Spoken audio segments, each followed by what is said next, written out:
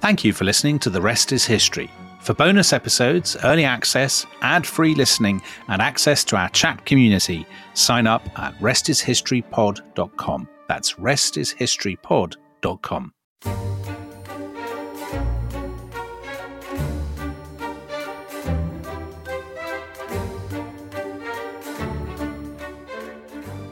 Hello, welcome to The Rest is History, or welcome back to those of you who've listened to the first of these two podcasts that we're doing to mark the death of Queen Elizabeth II and the accession of King Charles III.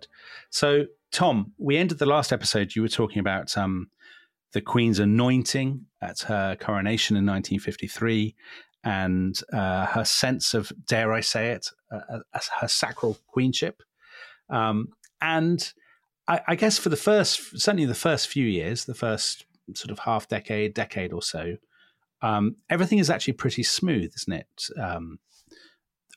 For the Queen sort of domestically. But of course, the paradox is that at home, her reign seems entirely untroubled. But abroad, the context is changing so quickly. You know, she becomes queen of an empire. But within a decade or so, that empire is largely defunct, isn't it? Yeah, and I think she plays, I don't know, an important role, but she certainly plays a facilitating role, doesn't she, in the process of decolonization? She's certainly not battling to save the empire. And often, so when Harold Macmillan gives his speech in South Africa about the winds of change blowing and all that kind of thing, she writes to him and says, what a wonderful speech. I approve of it. And it's not like she is going around desperately trying to stay queen of all these various countries. It is striking that she was queen of Pakistan. She was queen of Sri Lanka. I mean, it's kind of amazing to think that. But the great object of her love becomes the Commonwealth, which is essentially a kind of quite a neat shimmy. So what had been the empire becomes first the British Commonwealth and then the Commonwealth, in which Britain has no kind of primal role. And the Queen's evident devotion to the Commonwealth and to all the countries of the Commonwealth kind of enables even countries that have been kind of emerged from colonial wars, from kind of resistance movements to British rule, to actually say it's a kind of halfway house. We won't have the Queen as head of state, but we will stay in the Commonwealth and the Queen will be the head of the Commonwealth. And so there is it's a brilliant trick, I think. And the degree to which it was kind of consciously designed by the Queen, I don't know. But I think it was kind of quite effective. But Dominic, what I would also ask you is, does this create a tension between her role, say, in Britain and her overseas roles? But we should kind of focus, shouldn't we, on the fact that she is not just the Queen of the United Kingdom. She is also, she's the head of the Commonwealth. She is queen of kind of the various overseas territories that Britain still holds, so Falklands, Gibraltar, that kind of thing. She's queen of the Crown Dependency, so famously as she's the Duke of Normandy in the Channel Islands. And then she's queen of 16 independent nations, I think? She's queen of Australia, she's queen of Canada, she's queen of New Zealand, exactly. And queen of those things in her own right, as it were, not as a function of being queen of the United Kingdom. Exactly. And so she's head of state of about a seventh of the Earth's surface, which is by miles more than any other head of state. So is there a tension there? Yeah. I mean, I don't think to begin with that tension is evident. So she goes to Australia and they were saying, 75%, I think, on the news yesterday on her first tour went out to see her. Yeah, 3/4 of the Australian population turned out to see her, an extraordinary statistic. And she is devoted. I mean, she's devoted to Australia, to New Zealand, to Canada, I think, especially. She goes to Canada. She's visited Canada more than any other country. And so she clearly feels very, very, the coronation oath that she swore in Westminster Abbey applies equally to all those countries as well. And she is, committed and dutiful to it. But is there a tension between that role that she has as a queen of the world, queen of the Commonwealth, queen of all these other countries, and her role as queen of the United Kingdom? Yes, I think is the short answer. But it doesn't become apparent till later on. So at the beginning, just to go back to something you were saying a second ago, I completely agree with you that the Queen plays. I mean, it's obviously not a leading part, but it's not but she definitely doesn't play no part in decolonization. So in other words, she does play a small supporting role, and I think the importance there is. We were talking the first podcast about the sense of the Queen being in a prison and the sense of whether you have choices. She does have a choice. She and her court could unquestionably have put themselves in the late 1950s and early 1960s on the side of deep entrenched conservatism. Because her father and grandfather were both overtly Tory, right? Yeah, I mean, they were agreed. Yeah. Oh well, actually, you know what? They are, but one of the brilliance actually of George V, her grandfather as an operator, is that he had accommodated himself very, very successfully to having a Labour government. He'd in fact got on extremely well with his Labour ministers. But no one ever doubted that he was a kind of Tory country squire ever doubted at heart. That he was that in many ways, certainly culturally, he's very reactionary, but he's intelligent and flexible enough to adjust to the new reality. But in the 1950s and early 1960s, there are people, I think Lord Salisbury, for example, within the Conservative Party, who are critical of Macmillan's government, who say they're scuttling to get out of all these places. The empire is being dismantled before our very eyes. She could, and she and Philip could, by gestures, by hints, by selective leaks, all these kinds of things, have made clear their dissatisfaction with what Macmillan is doing. But quite the reverse. I mean, the most famous example, which people who we talked about The Crown in the first episode, people who've seen The Crown will undoubtedly remember this, that in 1961 she goes to Ghana and she dances with Kwame Nkrumah, the president, who was at the time one of the absolute iconic standard bearers of anti-colonialism, of criticism of the Western empires and so on and so forth. And indeed, in South Africa, as we were saying, the apartheid government is shocked. One newspaper says it's, how horrible it is to see the honoured head of the once mighty British Empire dancing with the black natives of pagan Africa. I mean, that's an extraordinary thing, I think. Her palpable enthusiasm, her love of Africa, it's clearly not contrived and feigned. I mean, you can see from the clips that this isn't a sort of a smile painfully worn, and in fact, she's bored out of her mind. She hates it. She genuinely enjoys it. She takes the Commonwealth very seriously. And I think, as you say, it makes it much easier. It makes the decolonization process an easier sell, I think, to sort of conservative-minded people in Britain. And I suppose the contrast is with France, where the monarchical role is played by the president, but he's also a politician. Right. So de Gaulle has to play both roles in that.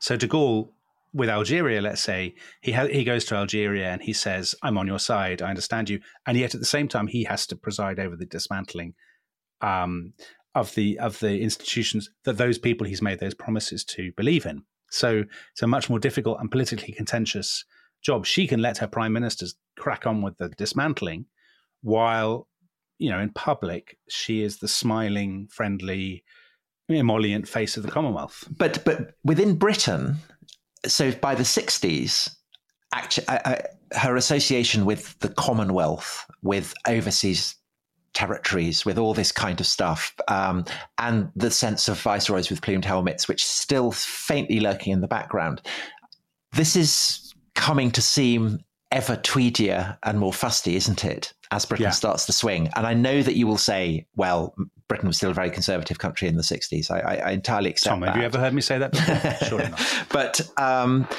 the sense that that she can't play Queen Victoria, that is not her role. So what is her role? And so the sense I have, and again, very happy to be corrected on this because I suspect that it's a stereotype that can be complicated, but that she decides that they're going to play the role of the first family.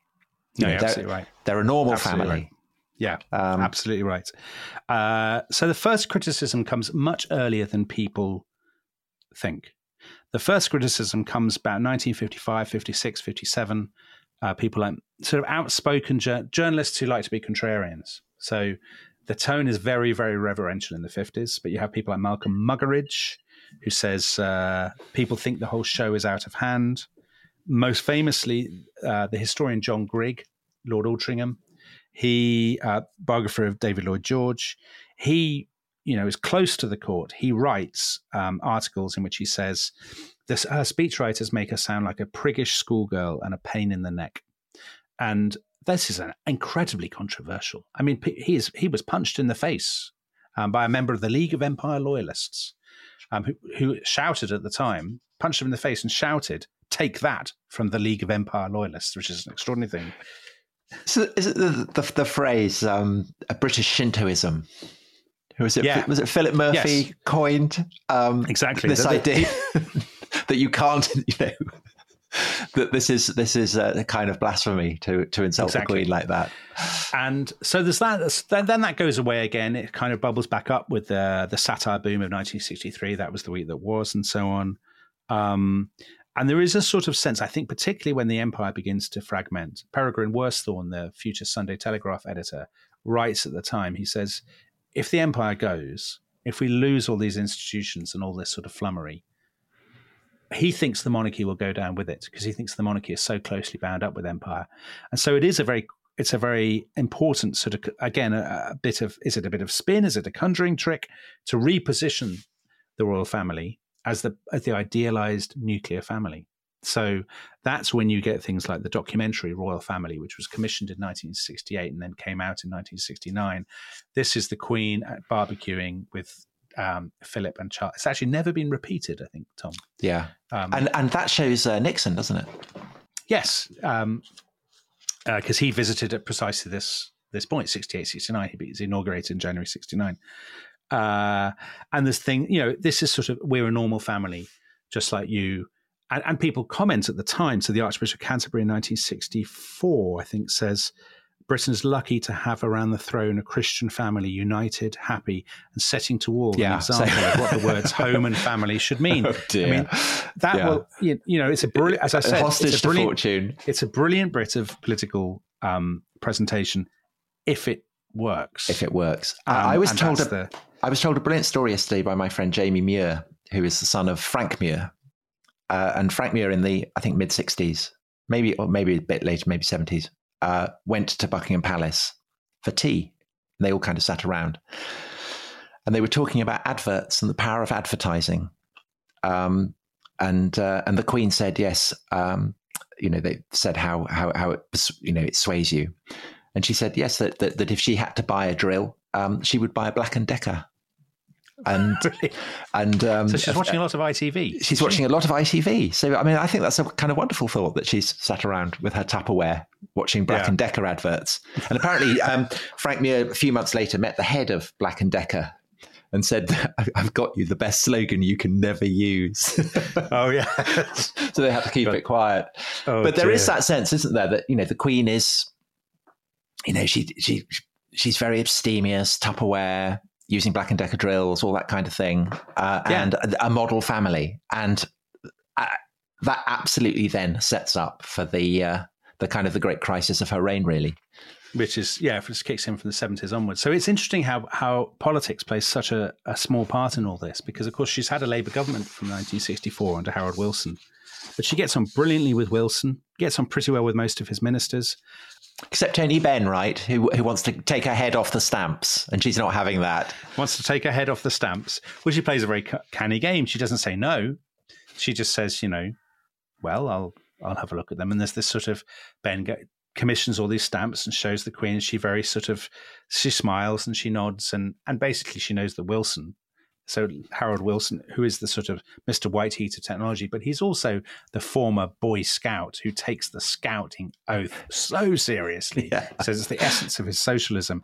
And he is the world's biggest monarchist, and there's no way he's ever going to take the Queen's head off the stamp. So she just plays this waiting game, and Ben fumes in the post office tower or wherever he's holed up in rage that he can't get her head off the stamps. But the politics plays the key protagonist is the media, not politics. Yeah. So if you think I suppose you would say the problems start to mount up in the 70s, which is, not surprising because it's a terribly conflicted decade for Britain, the decade of the IMF bailout and the 3-day week and the winter of discontent. But those things actually are not a factor at all. The real problem, I think, is that the media starts to become more populist. And you have the Sun overtakes the Mirror in, I think, 1976. And that, of course, is the year when Princess Margaret's divorce from the photographer Nancy Armstrong-Jones, Lord Snowdon, is announced. And the coincidence of those two things, you've got the first really juicy royal scandal story, but at the same time you have this intense circulation war between two populist tabloids. And the coincidence of those two things is toxic for the monarchy. And also the Sun is owned by Rupert Murdoch, who is an Australian Republican. Yeah. So that presumably is an element to it as well. I mean, is he the first Republican press baron? Oh, that's a good question, Tom. He probably is. Yes, he probably is. But I think even had he not been a Republican, the tenor of public life is moving in that direction. It's undeferential. It's individualistic. It's critical of institutions. You can sort of see that reflected, if you like, in the emergence of Thatcherism. The idea that you tilting at the old establishment, tilting at institutions that have let Britain down, this sort of aggressive populist culture, which you see ever more vociferous from the mid-70s onwards. And that's the paradox of Mrs. Thatcher's relationship to the Queen, isn't it? That on the one hand, obviously she is Mrs. Thatcher is a conservative. She is devoted to the monarchy, devoted to the Queen, extravagant curtsies whenever she meets the Queen. Yes. But on the other hand, she is a radical. And what, for instance, I mean, notoriously, one of the things that she is skeptical about is the Commonwealth. Yeah. And Mrs. so Thatcher we were talking about the Commonwealth. the tension between the Queen's role as the Queen of the United Kingdom and head of the Commonwealth, and all the arguments that blaze up throughout the 80s over what to do about apartheid South Africa. And the Queen becomes very, very upset about Mrs. Thatcher's obduracy in refusing to impose sanctions. Yeah, absolutely. That's absolutely right, Tom. So actually the irony is that you've had two Labour prime ministers, Harold Wilson and Jim Callaghan. We can't do a podcast about the Queen's reign, Tom, without mentioning... No, the People's Prime Minister. Sonny Jim, the People's Prime Minister. So she's had two Labour prime ministers who are probably the two most devoted monarchists of her entire reign, in Callaghan and Wilson. I mean, they will not hear a word of criticism of the monarchy and are incredibly deferential to the Queen. And patently, you can tell from photographs and films, they love every moment they spend in her company. And then Mrs. Thatcher comes in, and Mrs. Thatcher, although, as you say, she has this romantic idea of Britain's history, which I think people often miss when they're talking about Mrs. Thatcher, and she does these massive curtsies and all that sort of stuff. She thinks, I think, that the palace is the incarnation of what she sees as the pinkish, wet, weedy, lily-livered, chinless establishment who have sold out to socialism and all this sort of thing. So Mrs. Thatcher is absolutely adamant there will be no sanctions. She doesn't agree with sanctions on the apartheid regime in South Africa. She doesn't think they work. She is actually, again, I think lots of people miss this. She is trying to put pressure on the apartheid government sort of behind the scenes. But, she sees them as a Cold War ally. And she just thinks it's weedy and wet to kind of give in to pressure on this. The Queen is aghast, is really aghast, because this causes enormous trouble for the Commonwealth. In 1986, the Sunday Times runs a front page story to say that the Queen considers Mrs. Thatcher uncaring, confrontational, and socially divisive. And supposedly this, we never know what goes on in the audiences, but I think everybody's agreed. This causes a terrible cooling of relations between Downing Street and the palace. I mean, Mrs. Thatcher, supposed by all her aides say, she was gutted when she read this. I mean, she just thought this was the most awful thing. She couldn't believe that the Buckingham Palace had allowed this to appear in the newspapers, and she thinks she's been incredibly hard done by. And I definitely think that for the Queen, actually what you have here is two women whose entire working lives have revolved around dealing with men, not with other women. And particularly in Mrs. Thatcher's case, actually. And so that lack of a rapport, neither of them can play the part in a way that they've always been accustomed to. And I think the Queen respected Mrs. Thatcher, as a woman, as somebody who was a 3-time election winner and all these kinds of things. But I definitely don't think it was a warm relationship by any means. No, she preferred Harold Wilson. Oh, definitely. I mean, when Wilson would go to Wilson resigned, basically told the Queen he was going to resign when they've had tea together in a cottage at Balmoral and she's helping him doing the washing up. Yeah. I mean, it's hard to imagine with her and Mrs. Thatcher, it would be an argument about who was going to do the washing up. Right. So that's the kind of the first great crisis that the Queen has to face up to in the 80s. And then there's another one, isn't there? Well, in the person of just Diana, you mean? In the person of Diana. Because basically the Queen is no longer the most famous female member of the royal family, which must have been quite. That's right, Tom. But I can't help noticing that you're skating over something. I suspect for political reasons of your own, because I know. You know what's coming. You know what's coming. So Tom, for people who don't know, Tom has often spoken in this podcast at frankly interminable length about Prince Edward's admiration for Tom's works. And you're in fact on record, aren't you, Tom, saying that if there were ever a House of Windsor succession crisis, you would consider yourself Prince Edward's bannerman. I think that was the... I have sworn my sword to Prince Edward. That is true. So, of course, Prince Edward, like the other, the Queen's other children, is now looking for a role in the 1980s. And they have the kind of choice that the Queen didn't have in war-torn Britain. Right, because they're not the products of the interwar years and the World War era and the era of collective responsibility and all these things. They're trying to find their own niches. And in Prince Edward's case, part of his niche involves staging this thing called... it's actually called the Grand Knockout Tournament, but it's better known as It's a Royal Knockout in June 1987. As a great admirer of Prince Edward, Tom, you will remember this occasion, won't you? Well, it's a learning curve. It's like Prince Hal becomes Henry V. Right. Prince Edward, who directed this, I'm not going to in any way defend it. Will go on to become Edward the Great. Edward the Great, very good. Yes. So I mean, it's got George Lazenby, it's got Barbara Windsor, it's got John Travolta chasing Cliff Richard dressed as a leak. It's actually got. I have Why to say, is he Tom, dressed as a leak? I think because they're dressed as the symbols of the United Kingdom. John Travolta, so maybe there must be somebody dressed there. As a leak. I mean, there must be somebody there dressed as a daffodil. I don't know. Actually, I mean, I'm feeling embarrassed about it. I'm not embarrassed about that. I think that's a kind of surreal genius. Lewis Carroll would have been proud of that. He would. And there's actually another reason why you shouldn't feel embarrassed about it, because the company that produces our podcast, Goalhanger Podcasts, is owned by another participant in It's a Raw Knockout, Gary Lineker. So Gary, if you're listening, you will remember this very well. So anyway, yes, that's what was Gary dressed as? God, I mean, he'll tell us. Or maybe he can. A unicorn or something. A thistle. Yeah, let's say a unicorn, even though I'm not sure. But actually, a lion. He'd have been a lion, wouldn't he? One of the three lions. It's a Royal Knockout, and the press reaction to it, which is very scathing, is in its sort of silly way. It does reflect a deeper issue, which is the press are much more feral than they were at the beginning of the Queen's reign.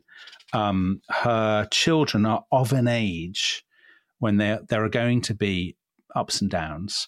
And obviously the biggest issue becomes Diana. So you have the dissolution of various marriages, but the implosion of the marriage of Prince Charles and Diana, I think obviously the trouble is that what it does is that it plants a bomb at the heart of that image. Yeah. That they have created since the 1960s, and an image that nods back to George V and George VI, her great predecessors. Right. So it puts a bomb under the idea of them as the first family, a kind of model family. But doesn't it also, I mean, Diana's emphasis on expressing your feelings, living your truth, all that kind of stuff is very, very contrary to the Queen's stoical, stiff upper lip, rattle on, all that kind of stuff. And it makes her, what have always been seen as her virtues, look like problems, that they're old-fashioned, they're out of tune. And so when Diana dies, show us you care, Mom. That was the headline, wasn't it? Was that in the Sun? It was indeed. I think? Absolutely. It was the Sun. The Queen isn't in the business. I mean, I suppose she would say she shows that she cares in her own way. And we talked at the beginning, the genius of that image of her at the funeral of the Duke of Edinburgh. But Diana's way of showing that she cares was a much more overt one. Yeah, and therefore the kind of thing that could be more readily photographed and put in the sun. And the Queen, that was the great crisis point for her, wasn't it? Yeah, and I think it's a series of tensions, actually, Tom. It's that absolutely, as you say, it's the tension between what I frankly greatly prefer, which is an ethos of sort of bottling everything up and not talking about it. Well, that's one way of putting it. But I think a sense of, you deal with things with dignity. You don't air all your linen in public. That there is a value in restraint and in taciturnity and these kinds of things, and understatement. And of course, the alternative view, which is you should air your linen in public.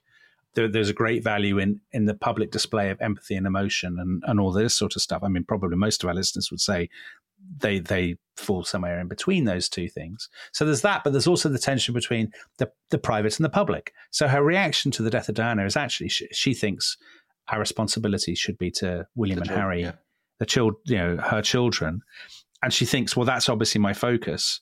But there you have probably the greatest example in her reign of something where there is this great conflict between what she sees as her role as a grandmother and indeed a mother, and her role as a sort of avatar of national identity. And she's expected by the public to reflect value and represent values that ultimately she doesn't really hold, I suppose. And that's why that's such a, I think that was an extraordinary moment. And I would say most people, maybe I'm just projecting my own prejudices onto this, and some listeners may well say that I am, but I suspect most people now feel fairly embarrassed about what happened in 1997. Do you think, Tom? Well, so we've talked about the Crown a lot, haven't we, over the course of this? And that is fascinating as an example of how the Queen is someone whose life can be mythologized even while she's alive. I mean, it's a kind of almost Shakespearean process of turning the stuff of royal drama into literal drama. But it was Peter Morgan, so wrote The Crown. He wrote The Queen, didn't he? He did, which indeed. Was the Helen Mirren. kind of Helen Mirren Oscar-winning film, looking at the events of Diana's death and her funeral through the Queen's eyes. And I would guess that would be representative of a slight gear shift in the wake of Diana's death. That actually the Queen eased into a new role as, I suppose, really the country's grandmother. I mean, that's a stereotype, isn't it? I'm sounding like Hugh Edwards there. You're back in Hugh Edwards mode. I'm back in Hugh Edwards mode. But it's a great mode to be in, actually. I'm not knocking Hugh Edwards at all. I think he's doing an amazing job. I think the Queen proves brilliant at that. Yeah, and agreed. But it may be that people expect their grandparents actually to have different standards and approaches, and that's precisely why you value them. Yeah, I think that's actually very astute, Tom. I think I agree with you. I think there was definitely a gear shift, and I think that film does capture it because, of course, the funny thing is that in 1997, at the time, it'd be interesting to know what our sister podcast, The Rest is Politics, makes of this. Of course, Alistair Campbell's involvement. At the time, there was a sense that Tony Blair, she was the people's princess. He had caught the mood of the nation, and the Queen had not. But by the time the film The Queen came out, Tony Blair was now on the sort of always getting kickings from the public. The public had sort of wearied of Tony Blair. And actually, in that film, it is the Queen rather than Blair who is the real protagonist, and with whom ultimately you're really invited to empathize, I would say. Yeah, definitely. You're invited to respect her self-restraint, her self-discipline, and so on. And I think you are invited very subtly, is it to laugh at or to recoil from Tony Blair's kind of shiny facility? Well, I'm not sure. I'm not sure about that, because I think that Peter Morgan then went on to write a play, The Audience. Yes. Yeah. In which it wasn't just that the Queen was seeing Blair; it was also all the other prime ministers. And that play in turn inspired Netflix to commission The Crown. And what Peter Morgan is focusing on, which he could do by the time because the Queen was starting to knock up an incredible array of jubilees by this point. I mean, she was kind of knocking them out of the park. Was the sense of just how remarkably long-lived she was, and how remarkable it was that this woman had met so many prime ministers. So I think it's not that it's mocking Blair as an inherently comic figure, But it sees him as transitory, doesn't it? It sees him as transitory, exactly. And that the self-conceit of a prime minister is as nothing compared to a monarch who has seen them come and go. And I think that is a crucial part of the affection that the Queen has been held in Britain over the past, say, 2 or 25 years, perhaps. Yeah. Is the sense that she is a living embodiment of a vast sweep of time. I think that's right, Tom. I think there was definitely a point in the early 21st century where people did what they had never done in the 80s. I mean, people in the 80s and 90s never said, gosh, isn't it extraordinary? She knew Attlee Churchill. I mean, Attlee wasn't one of her prime ministers, but he was waiting for her on the tarmac when her plane touched down after she had become queen, that she knew Attlee Churchill. She knew Eden and Macmillan and all of these people. I mean, people didn't say that in the 1980s and 90s. Of course she knew them. But I think there was definitely a point in the early 21st century when people suddenly started to say, oh my God, Winston Churchill was her first prime minister. Yeah. Isn't that extraordinary? I mean, we were talking in the first podcast about how we had this week's events not happened, we would have now been recording our episodes about the young Churchill, which we will do in due course. I mean, it is extraordinary that her first prime minister went into a cavalry charge at the Battle of Omdurman. I mean, what an incredible story that is. And I think it comes to be seen as extraordinary as well by people of other countries. So, for Americans, all, she's met every president except for Lyndon Johnson. Yes. Or France. She's met every French president. And I think that, people around the world can look at her and see her. She is this astonishingly famous woman who provides contact with, or in India, she met Nehru. I mean, it's astonishing, I think, not just for people in Britain. And I think that's why her death has had a kind of the global resonance that it's had. Well, there was an extraordinary statistic I saw yesterday, Tom. I'm sure when I'm thinking about it, it's probably true that her life since 1926 spans 30% of the lifespan of the United States. Yeah, since it's independence. Amazing, isn't it? Well, so Obama went to, was it the funeral of Shimon Peres? It was a funeral in Israel, and he gave an address and he name-checked giants of the 20th century. So he was, I think it was Peres. He was associating Peres as a giant of the 20th century. And he cited 2 other people. He cited Nelson Mandela and he cited Elizabeth II. And that's coming from a president whose father was born in Kenya, the subject of the British Empire. Yes. Is quite something, I think. And actually, of all the footage of her meeting dignitaries, I always think that her meeting the Obamas is... Yeah, they obviously really got on, didn't they? Yeah, she loved meeting them. They clearly loved meeting her. The symbolism, it sort of continues that theme that we talked about. She was always clearly very, very comfortable, probably because she had been, brought up, steeped in empire. That made that, in what some listeners may consider a paradoxical way, that made her unusually comfortable, I would say, for somebody of her class and background with Black and Asian people. And I think that's a sort of, that's the last night at Buckingham Palace when there were sort of crowds assembling. I mean, it was a very diverse crowd. And the image that people sometimes have abroad, which is that the monarchy in Britain symbolizes fustiness and nostalgia and, a sort of reactionary, backward-looking aspect of Britishness. And there's perhaps an element of truth in that. But I think people outside sometimes miss the extent to which, and that Commonwealth dimension actually really matters. It gives the monarchy an opportunity it wouldn't otherwise have to embrace modernity and to embrace change, I think. Don't you think? Yes. Although, of course, there are limits, which have been tested by Harry and Meghan, I suppose. But the issue there, I think, is not actually... Okay, we did a podcast about Harry and Meghan at the time. I think actually the issue there is not race. The issue I don't think it is. I think it's about American, the different standards of America. I think that, and actually that I think that is something that suggests that perhaps the monarchy has not evolved as much as people might think. Which is that the problem the monarchy has with Meghan is pretty much the problem that it had with Wallis Simpson. It's the fact that ultimately, although the Queen adores America, has been to America loads, has met all the presidents, goes racing there and all that kind of stuff. Yeah. she embodies a kind of concept of Britain, an idea of Britain that is incompatible with everything that makes America America. And there is something indigestible, I think, about American culture for that reason. And someone who embodies American culture as kind of flamboyantly as Meghan does was always going to end in tears, perhaps. Well, there's obviously a generational difference, isn't there? I mean, you talked about Diana and you said, public empathy, and indeed you used the expression living her truth, which is, of course, a Meghan expression. Yeah. That Meghan was sort of Diana turned up to. But America is about meritocracy. It's about choice. It's about blazing your own path. I mean, that's what the essence of Hollywood is. It's the essence of California. That's where they've gone to live, and that is antithetical.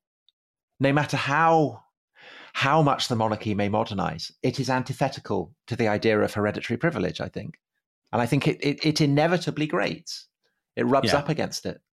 But the funny thing, actually, is that the Harry and Meghan imbroglio, it clearly didn't affect the Queen's popularity one jot, did it? I mean, by the end of her reign, it doesn't, she was absolutely colossally popular, Tom. I mean, the COVID... the Jubilee...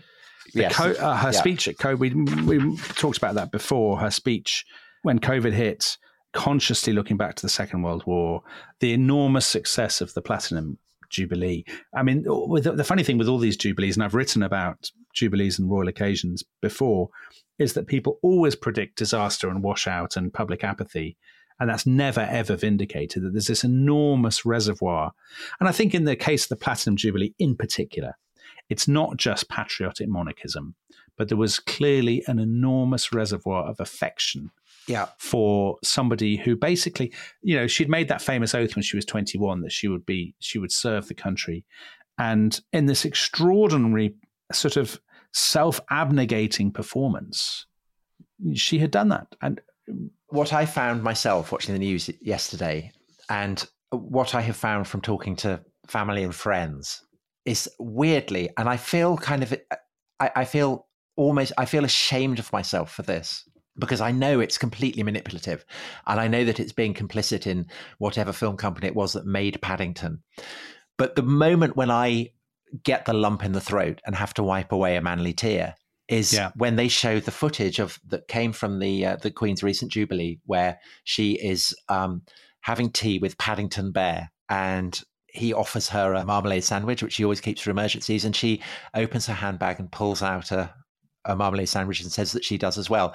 And it's she gives this kind of seraphic smile, and it's the sense that she's earned that smile, I think, over the decades and decades that she's lived in this gilded cage. And she's in a gilded cage. She's in Buckingham Palace, and all the people are outside.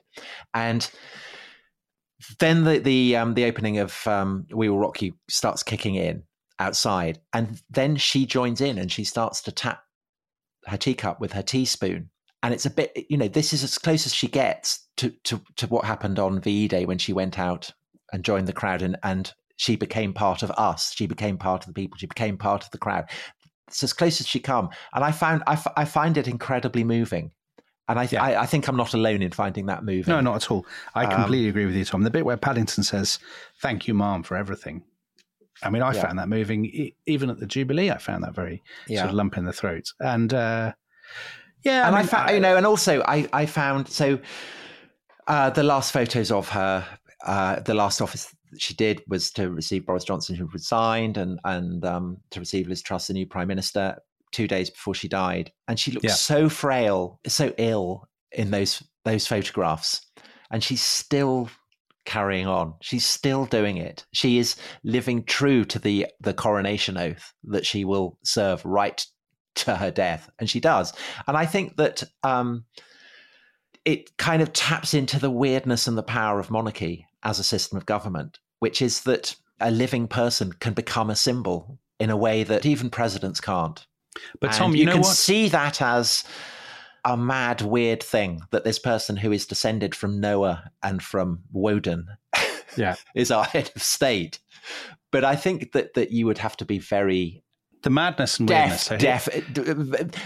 Very, very oblivious to the tug of history and the power of history, not to feel some sense of there is a strange power to this that kind of short circuits everything rational. But Tom, the madness and weirdness lies in thinking that it's mad and weird. I mean, most societies that have ever existed have been. I agree. Every constitution. Not just monarchies. Not just monarchies. So, the ideals of the French Republic or the United States are incarnated by individuals, contingent, culturally determined. Any American, agree. Whoever says to you, "Oh, the monarchy, I don't agree with this principle," blah blah blah, and then in the next breath says, "The sanctity of the Oval Office, the president, the symbols matter." Yes. All our knowledge of history says that symbols matter, nations matter, a sense of... Well, I wouldn't say that. Human beings are not rational creatures. I wouldn't say the nations inherently matter, but I would say that for nations to exist as kind of concepts that the people who live within them are prepared to accept, it is inherently a kind of a weird idea. That we all belong to a kind of entity that has a kind of degree of sovereignty. I mean, it's not. These are quite culturally contingent ideas, and they are freighted with all kinds of history and assumptions that, if you pull the camera right back, are likely to look very odd. And I think that is why there is always an oddness at the heart of how a nation represents itself and thinks of itself. And I think, in that sense, a monarchy is as good a way of channeling that weirdness as any other. It's good if it works, and it clearly does work. I mean, lots of people are invested in it, and therefore, to argue, if people are invested in it, that's what matters. Okay, but to play devil's advocate, Tom, now revealing his unpatriotic colours. No, I'm not. Monarchies work when the monarch is dutiful and as talented at serving the role that is ordained for her or for him. Obviously, as the abdication shows, it's perfectly possible to have terrible kings, terrible queens. Yeah. But I think another reason why people, thank you for everything, the Paddington line, why people say that is the feeling that the Queen has played her part brilliantly. Well, you said, Tom, didn't you, that before we started recording, that you thought the Queen, we were talking about how good a monarch the Queen had been, and you said you thought there was a very good case that she had been, given the options open to her and the possibilities, that she had been the best monarch, that she had fulfilled her duties more completely than any monarch before her. Apart from Alfred, but he's not a king of England. Right. Are you still not counting Athelstan? Yeah, maybe Athelstan as well. I mean, to reiterate, the Queen has to play her role as Queen within the frameworks of the age as constituted. So, she's not a Henry II or a Henry VIII or a Henry V or whatever. But I think that to have died a much-loved symbol of her country, but more than that, a symbol that has evolved with her country, and that has enabled her country to feel that it's still what it was, even though it no longer is. Yes. I think has been a remarkable achievement. And I think it's required incredible self-abnegation, because I think she has had to repress her personality, the life she would have liked to have led for her whole life, pretty much, except perhaps briefly when she was in Malta. And I think that is a kind of heroic quality. Yeah.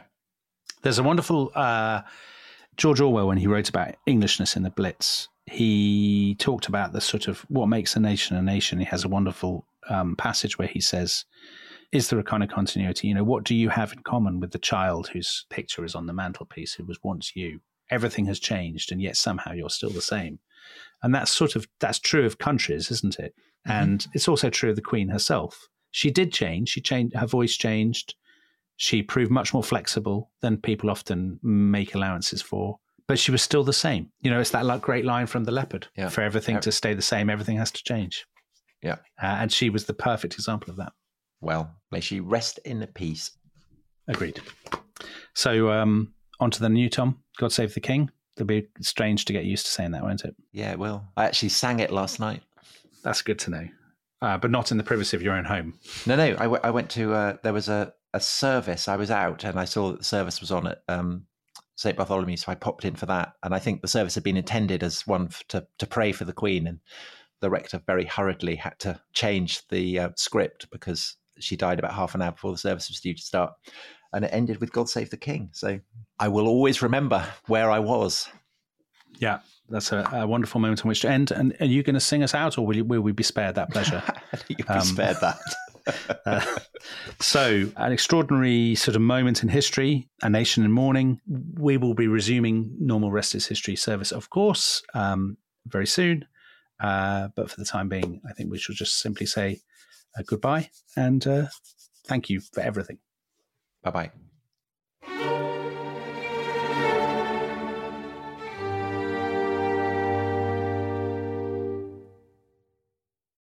Thanks for listening to The Rest is History.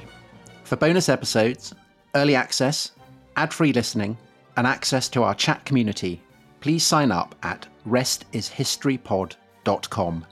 That's restishistorypod.com.